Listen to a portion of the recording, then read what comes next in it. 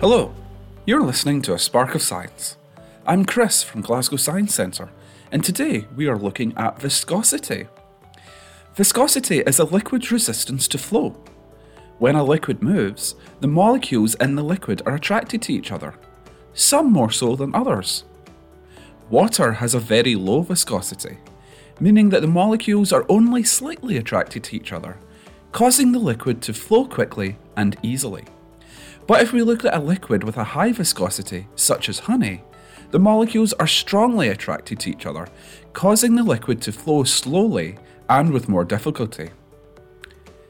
The viscosity of a liquid can change depending on the temperature, and this is something you can try at home.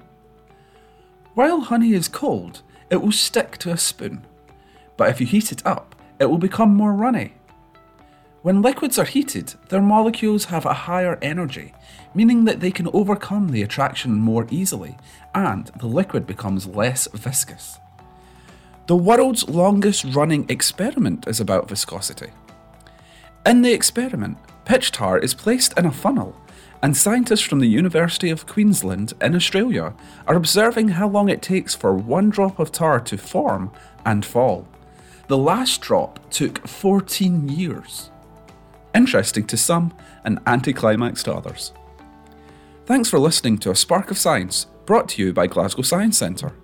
As an educational charity, we want to keep everyone inspired with science. You can explore a vast array of online content on our website, and you'll find us on Twitter at GSC1.